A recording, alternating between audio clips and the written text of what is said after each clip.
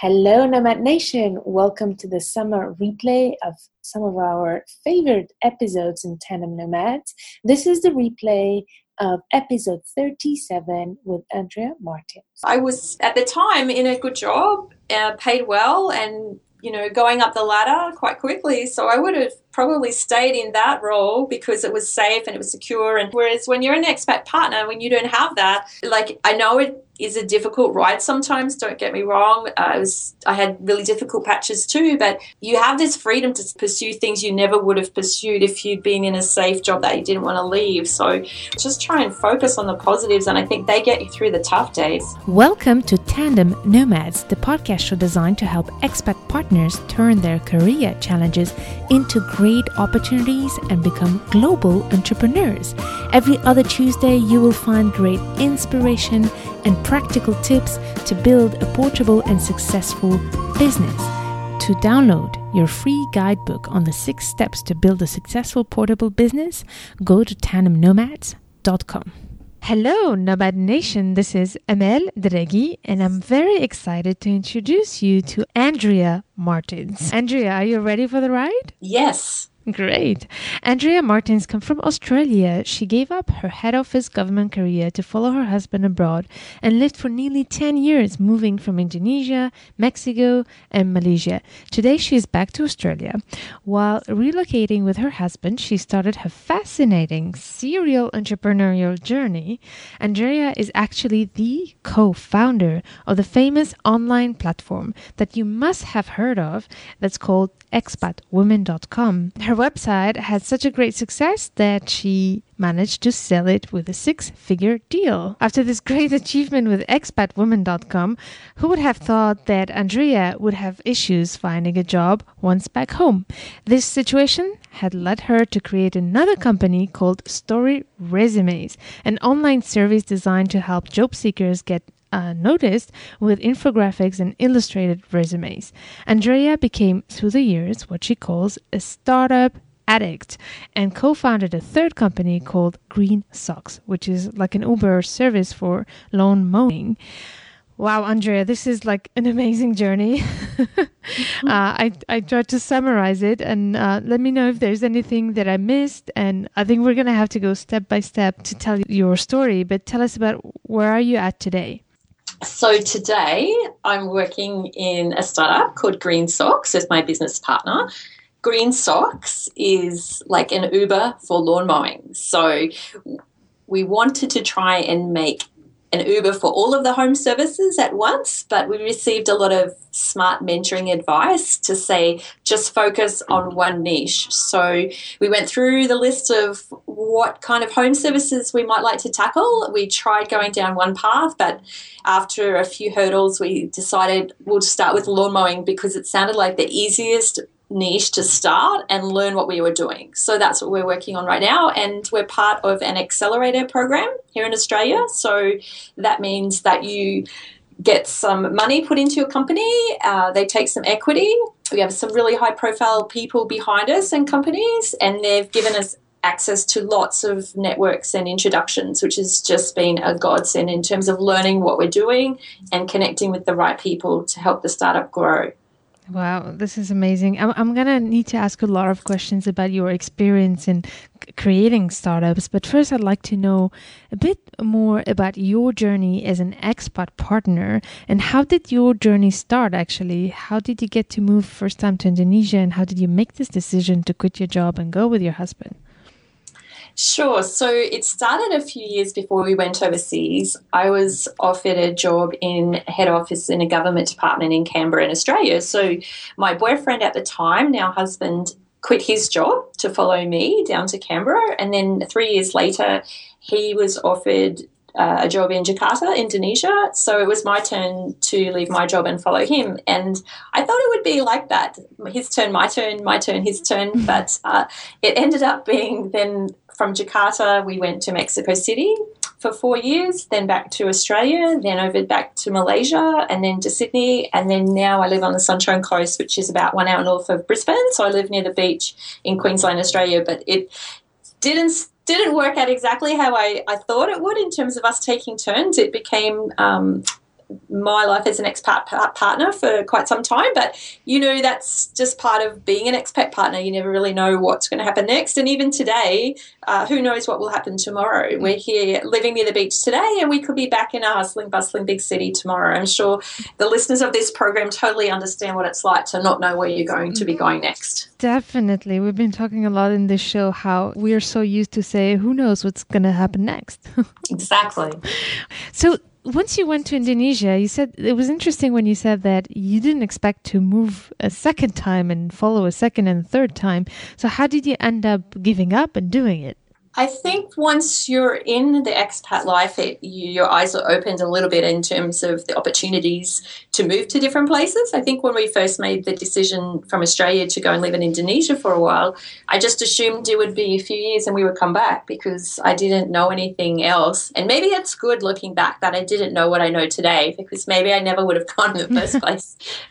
But when we were in Jakarta, my husband was given the opportunity to go to Mexico after that, and it would just coincided with the exact time when we were pregnant with our first child. So it made sense. Well, that couldn't really work, so let's try again. Let's go to Mexico and see what that's like. Yeah, I guess that's the story of many women, right? Once they get a child, it's somehow an advantage and an opportunity also to be able to be an expat partner and take care of the kids while traveling. Yes. Was it difficult? Well, there were parts that were really difficult. When I look back, I think of the really good memories. But, I remember my husband went ahead of me to Mexico, and I had stayed behind in Australia because I gave birth in Australia. So I remember traveling to Mexico by myself with a brand new baby. I didn't really know what I was doing. I didn't even have a baby carrier because my mum had convinced me that it was a waste of money. The baby would grow out of it. So as you can imagine, I had one bag that was a nappy or diaper bag, one bag with everything else that I needed, a baby I was carrying, and I was trying to juggle all of that through, from Brisbane to Sydney, Sydney to LA to Mexico.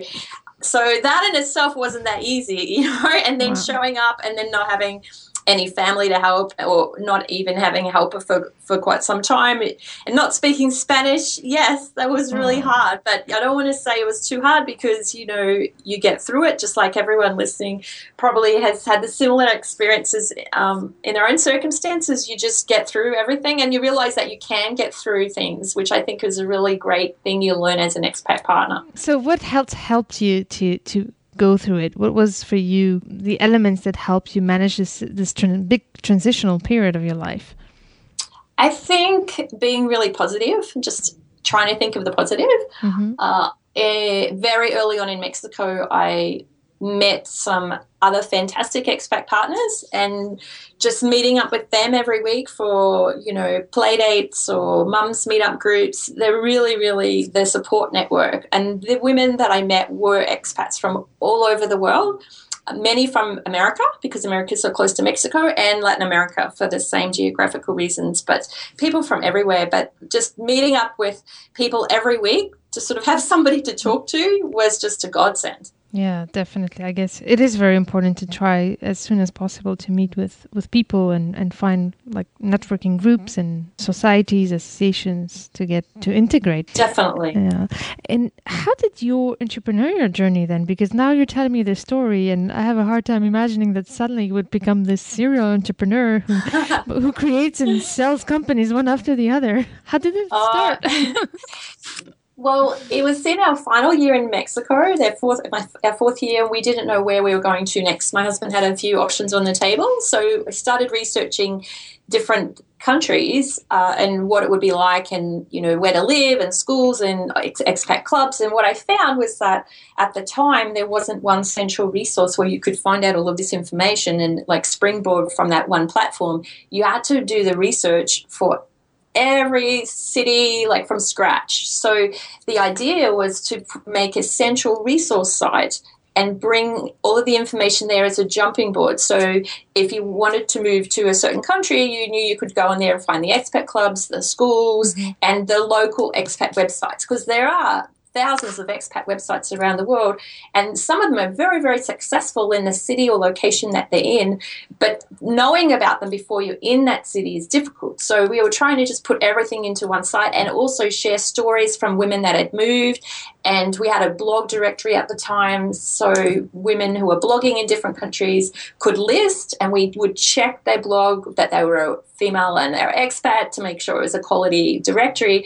And I think we had like 2,500 people that had registered, and we checked every single one before we approved for listing on the site. So that became a huge resource as well. So if you're moving to a certain city, you could find a blogger there who read about their stories and contact them for help. And even at the beginning, before we even had that, we had about 200 women around the world that we'd reached out to, and they volunteered to mentor people coming into their location. So you could go to the site and you say, okay, I'm moving to Paris, and you could go and you could find some people who had volunteered in Paris to help anyone coming in with email questions, and they gave their top tips for the city.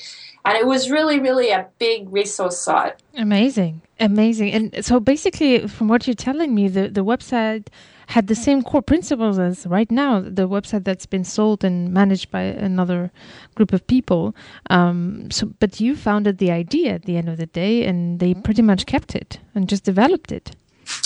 Well, the person that bought my site then packaged it up with some other entities and later on sold it to what is now expatwoman.com. But they're two completely different entities. And expatwoman.com was a hugely successful site, but based mainly in the Middle East. But yes, you're right. Now they've branched out to different parts around the world. Mm-hmm. And that's what our site was from the beginning. It was a site that had every city around the world and resources for as many cities as we could muster. Yeah. So let me just be clear for Nomad Nation. You created Expat Women, EN at the end, plural. True. And today the website is Expat Woman. I'm sorry if my accent does not allow to make the difference. Yes, that's correct. So ours was women.en.com, and now if you visited that site, unfortunately the site is not there. It just redirects to expatwoman.com because that is the company that ended up buying it from the person that bought it from me. Yeah, I see. So I have two questions here. The first one is that you say we a lot of times, and the second is actually who's the other people and how did you get to meet them, and what did you have like an aha moment with this idea? How did the idea really start? Did it just come out of the blue? The idea for expatwomen.com? Yeah. I had the idea of putting something together, as I mentioned, to bring everything on one site and also sharing women's stories. And I just started working on this idea, and it sounded like a stupid idea at the time. And my American friend at the time living in Mexico with me was Jill Longray, and she called me up for coffee at Starbucks, and I said, sorry, I've only got a few hours when the kids are at the little Spanish-speaking school around the corner.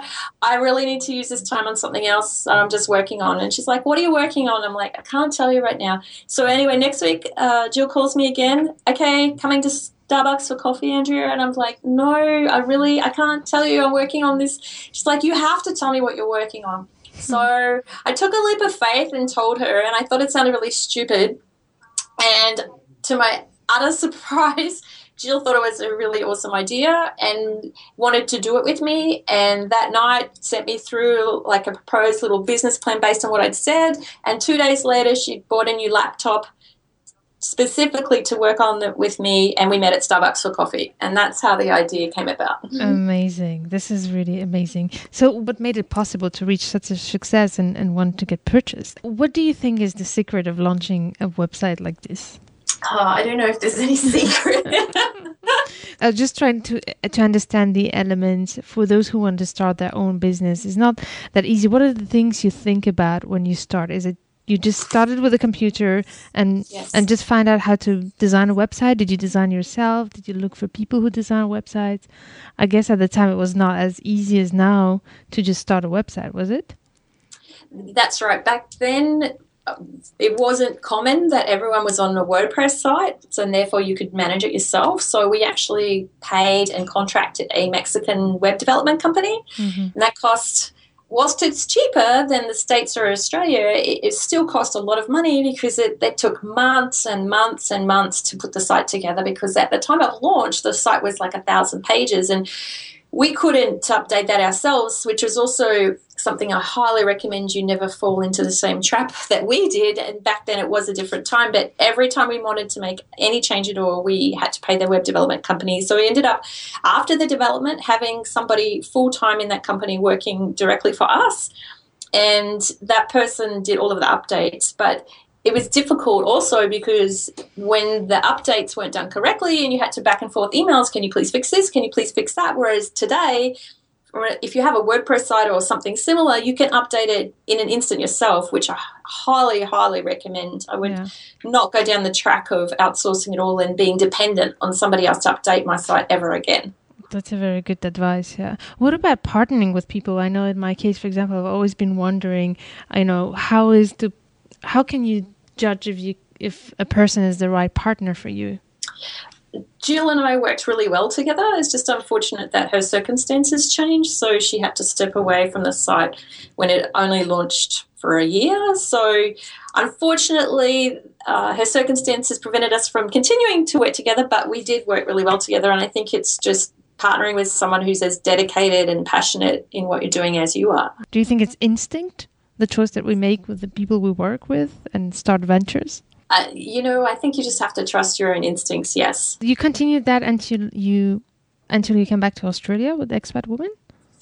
Yes. So we came back to Australia, repatriated once, then went back overseas, then came back again. But the second time we came back, I didn't think my husband's job would take us overseas again anytime soon. So I decided to put Expat Women on a break and pursue other things. And really it just sat there on a break. The resource site was there, but I stopped taking sponsorship because we were always supported by global sponsorship cuts every year from companies like HSBC, Barclays, Server, Relocation, Clements and more. So I stopped taking sponsorship money and just left it there as a resource for people to use. And then after that, sometime I was getting some different offers to buy the site, and the right offer came along and I sold it. So wow, amazing. This is really great. Did you have any experience before in entrepreneurship, or did you just learn on just learn learned as I went, just like I'm learning today. I don't think you know everything ever. There's always more that you can learn, and everything on the internet and to do with technology changes every day, so you have to keep up all the time. It was quite surprised to realize that you did have issues finding a job when you came back to Australia and when you sold the website. So can you take us to that time where you came back to Australia?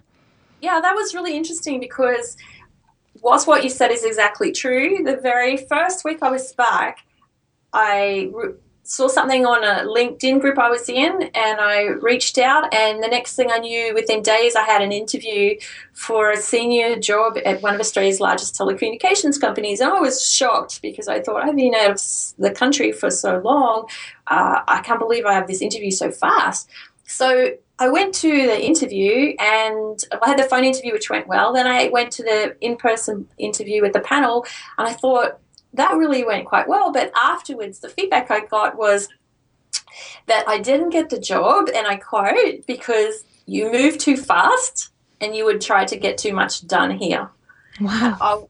I couldn't believe that you wouldn't get a job for that reason. So that really threw my head into a spin as to how can you not get a job if you think you're going to do really well and try really hard and get stuff done. But it was different, I suppose, because you are used to moving really fast when you're running something for yourself, and then being in a different corporate setting, I think they were just scared that I wouldn't stay because I was getting a lot done and might get some roadblocks, because I then heard that the guy they had employed before me, he didn't stay very long because he was also an entrepreneurial type who moved really fast and got frustrated with their red tape. So I think they were looking for somebody who would be really patient with red tape.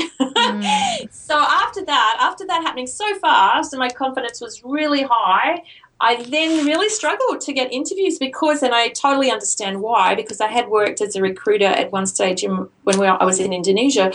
I hadn't had a proper job working for anybody else for such a long time that I'm sure that my resume wasn't even given more than 1 minute glance by recruiters because I'd been out of the workforce for so long and no one could really think out of the box as to, oh, well, but she could do this and this. So that's when I thought, you know what, I'm going to tell my story in a different way. And I outsourced my story. Like I came up with 10 slides, like 1 sentence per slide about my story. And I found somebody on Elance to actually illustrate each slide to tell the story and make it visual and interesting. And then the strangest thing happened after that when I started putting in for jobs. People kept calling me. And the weirdest thing is, like, literally every time I put that resume in, people would call me. And when you then get called and asked about the jobs, you find that the jobs that, you know, when you were missing out, you're like, oh, but that would have been perfect for me. Oh, no, they don't understand. And then when you actually start getting called, you talk to the person about the job, and it ended up being me saying, thank you so much for your call. I'm sorry, I don't think this is the right fit. So you actually realised that all the jobs you missed out on, you weren't the right fit for. You didn't want to work there anyway, because when the table had turned and people were calling me, we'd have a conversation, and then I'd realise that's not really what I want to do. So, but I did find a job that I was able to do from home in between school hours, marketing, which I enjoyed, but I just kept eating in my head about what if I could help other people get noticed in the workplace as well. And so that's when I created Story Resumes in terms of infographics and illustrated resumes to get noticed for getting a job. This is really amazing story. It's and you know, we had an episode about resumes and the importance to write the right things, especially as expat partners. It's very difficult sometimes to fill out those blanks that we have, those gaps in terms of years of non-active years, etc. We talked a lot about content, and I also like that you bring out the importance of the format and how it looks and the appearance of a resume. And look how many people called you just because your resume was attractive and interesting to read and didn't bore the people who were reading it. And in that way, Story Resumes has really helped, I'm sure, a lot of people. You're still doing that with Story Resumes? Yeah, well, that just sort of sits there, and if anybody wants one, definitely action it. But I didn't actually put a lot of money into marketing it. And then the problem with, you know what kills a really good idea is another really good idea. So that's still there, and if someone wants a resume, I help get it for them, but it's not my main focus. So I then tried some other things, and at the moment I'm doing the Green Socks thing, which is taking up all my time in between being a mum. So that's my focus right now. How did it start with Green Socks? Yeah, I think, as I mentioned before, I was just wanted to try and improve the home services that I was experiencing, and I wasn't a fan of dealing with tradespeople because I always felt that they were ripping me off, or I didn't know what I was talking about. It's not my area of expertise. So I just wished, imagine if you could just touch a few buttons and somebody could come and mow the lawn or fix the tap or do the pool for you, rather than having to negotiate with everyone that came. Oh, can you do it for this price? Or can you do it for this price? Oh, I'm going to do this. And I really felt out of my league because I am not very knowledgeable about all of those things. So I just wished you could just touch some buttons and someone would do it, and the price is already fixed. You don't have to haggle with anybody. So that's sort of where Green Socks started. Amazing. And did you have like a platform where you could learn how to start a startup, how to find funding? Because you've been funded, right? We've got a small amount of funding as part of the accelerator program. Okay. That's right. What really helped me was getting involved in the local startup community and going to a startup weekend. So Startup Weekend is a global phenomenon, really. Yeah. It started in Boulder, Colorado, and every weekend around the world there are always dozens of startup weekends where you can go. I think they have like 220,000 plus people every year who participate in a startup weekend, and it's just awesome. You show up on Friday night, you listen to other people's business ideas, everyone has 60 seconds to pitch, or you pitch your idea, Then they vote on the best ideas, and then the best ideas are worked on for the entire weekend, and you join a team working on whatever idea you like. But what they do on that weekend is they teach you about lean startup principles in terms of starting a business for as little money as possible and going to ask the customer for feedback first. And it was such a really good weekend and lesson. I met so many good people, and then after that I just kept going to events and meeting people and learning about the whole lean startup philosophy. Wow. So it's startup weekends, and Nomad Nation, I think that will be great to check, because I think, there are in nearly every major countries.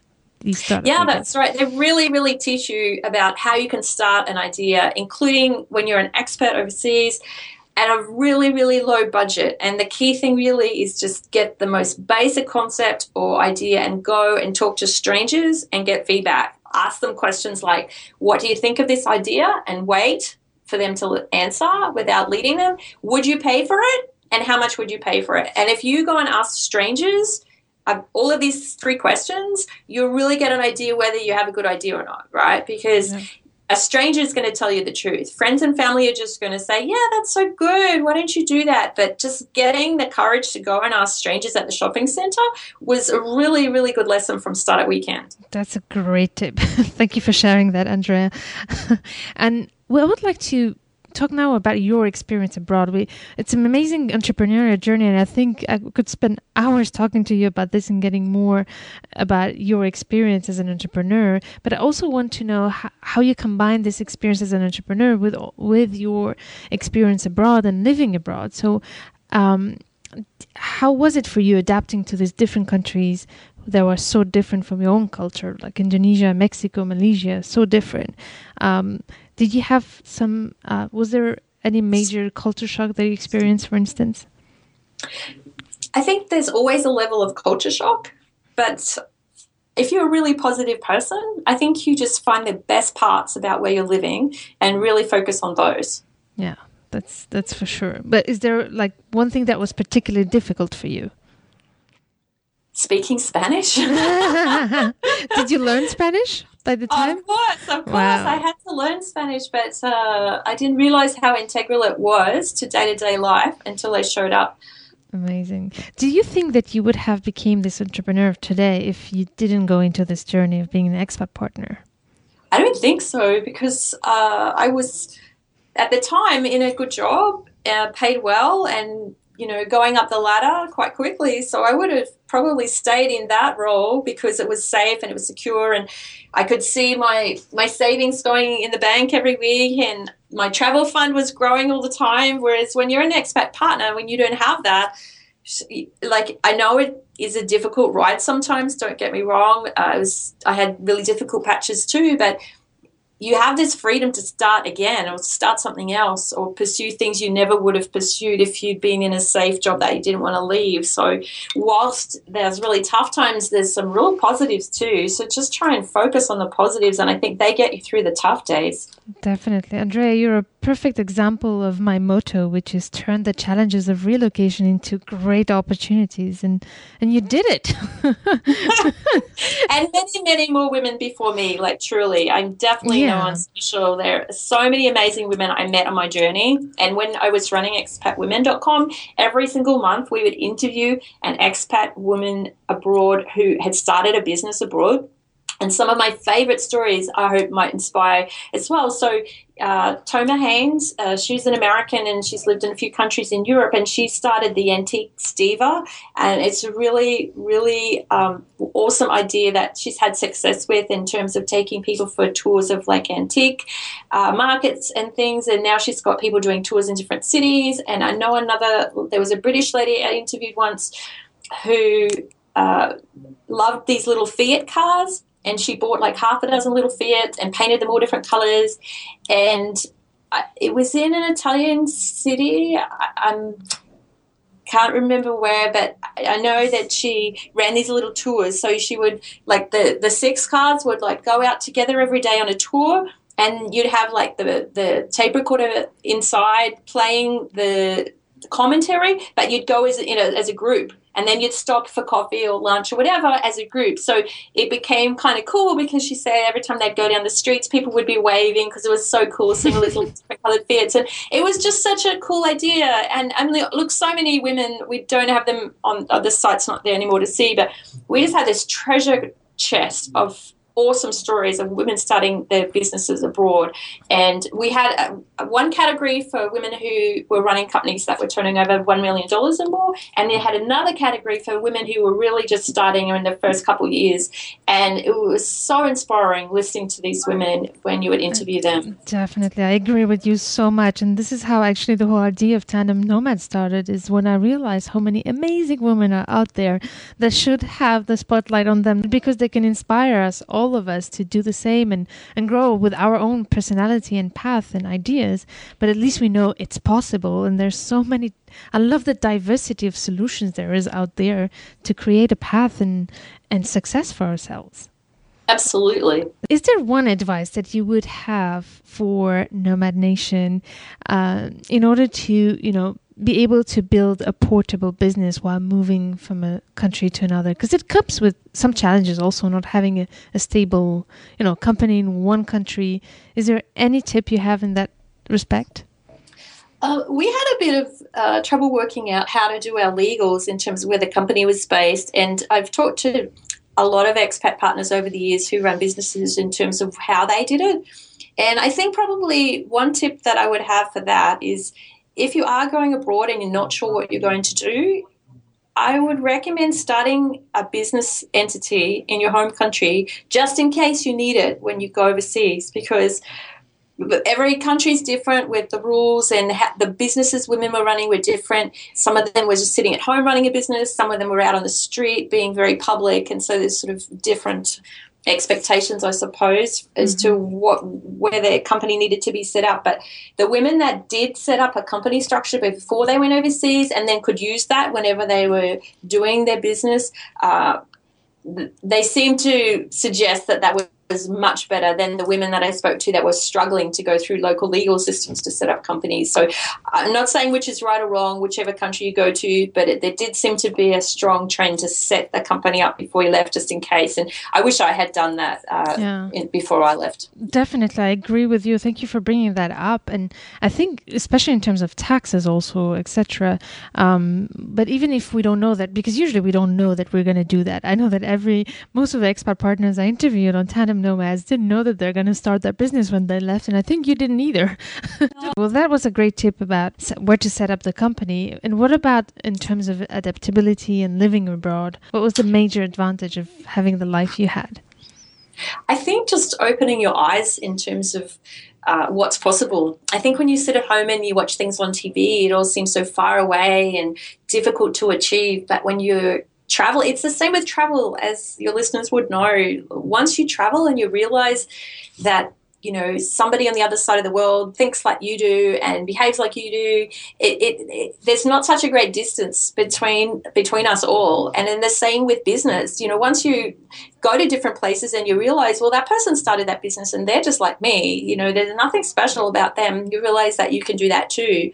And I think people in the expat circles are very open about meeting each other and helping each other. And I think it's a great supportive community to start something. Definitely. I really agree with you. I think it makes us closer somehow. We're a bit of this is what I call it a nomad nation, is that once we experience this life, it doesn't really matter where we are from. We have a connection. Absolutely. Yeah. I definitely think that's one of the assets that you get when you've lived abroad. Yeah, that's a very good point. So are you ready now to go through the spinning round? Sure. What are your plans for the coming 2 years? Grow my company, Green Socks, whilst still keeping my family intact. How is it? How do you manage to build the balance? Actually, that's a very good thing that you brought up here, between being an entrepreneur, which must take a lot of time, and managing a family. I don't think it's easy for anyone, but I think my biggest tip in that area would be to not beat yourself up when you don't get that high wire balancing act of work and family exactly perfect. Yeah.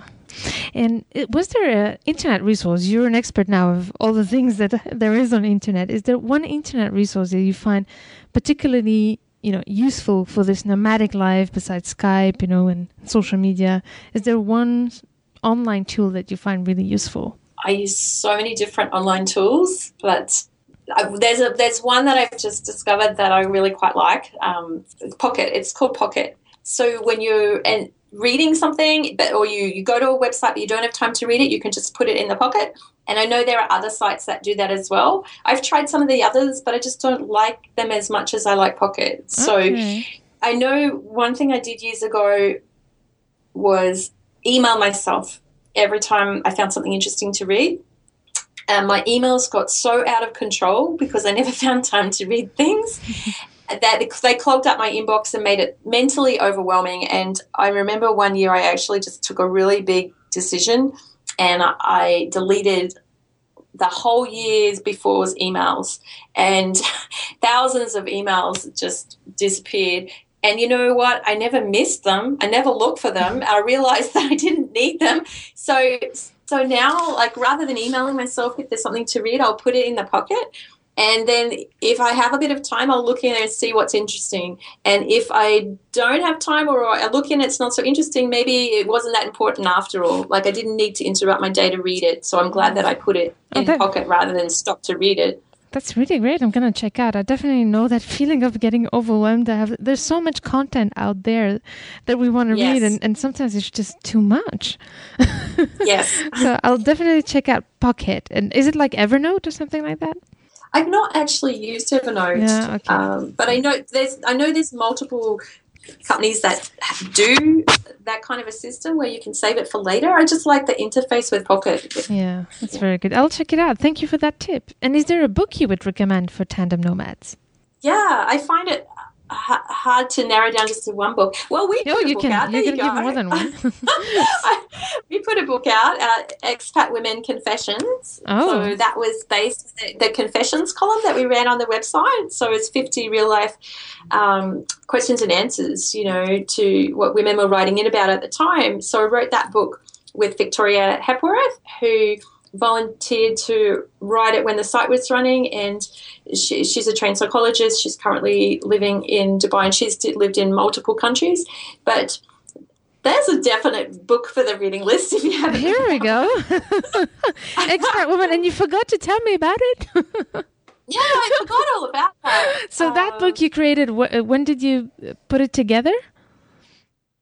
That book launched just a couple months before I left life as an expat. So that would be 2009. Okay, so it's Expat Woman. No, 2011. Yeah, 2011. But it's still totally relevant because it's nothing that would date. It's just questions and answers about living abroad and things women would write to us about. Like, it's amazing some of the things they would write into us about, but they wouldn't. You could tell they hadn't really talked to their friends or family about it because they didn't know who else to ask without looking like they were dropping the ball.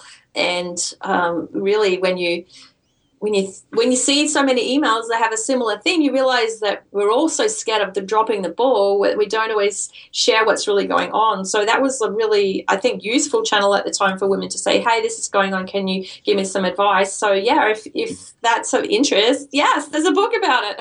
Definitely. Well, I'm definitely going to check it. Expat Women Confessions. And I like the title. Thank you. Great. So if Nomad Nation wants to reach you, what's the best way to find you? Yeah, well, I'm on Twitter, so my handle is Andrea Expat, Andrea Expat. That's probably the best way to reach me. I'm on LinkedIn as well, but if you reach out to me on LinkedIn, please can you write me like a message, because I find that when you get all these random LinkedIn requests, you don't know who they are. I just leave them. I don't know the people, and they've never written to me. But I would be more than happy to help anybody that tweets me or writes me a message on LinkedIn. That's very nice. And I would like Nomad Nation to also check out your website, both your websites of the resumes. Yay. And Yay. could you please give us your links to your two websites right now? Yeah, sure. So Green Socks is probably not very relevant if you don't want your lawn mowed in Australia right now. But what we do have on Green Socks, and that's GRENSOCKS.com.au. One of the blogs I run on there is a startup journey blog. So it talks about our experience like week by week in the accelerator program, the people they brought in to talk to us, what we learned from these people, what else we've been doing, and learning from mistakes we've made or things we've done right. So if starting a startup is interesting to you, jump on the site and check out the blog, because we're trying to be as open and honest about everything that we're learning in that. This is so interesting. And the Story Resumes is just StoryResumes, storyresumes.com. Okay, so if you're interested in your help to get a very attractive resume that gets people to call us all the time, we'll go to storyresumes.com. Thank you. Great. Thank you so much, Andrea. I'm so happy you came on the show. Thank you so much for inviting me, Emil. Nomad Nation, I hope that you enjoyed the great insights of our guest today. If you did, please make sure to share it with your friends. See you at the next episode, and stay tuned to turn your challenges into great opportunities.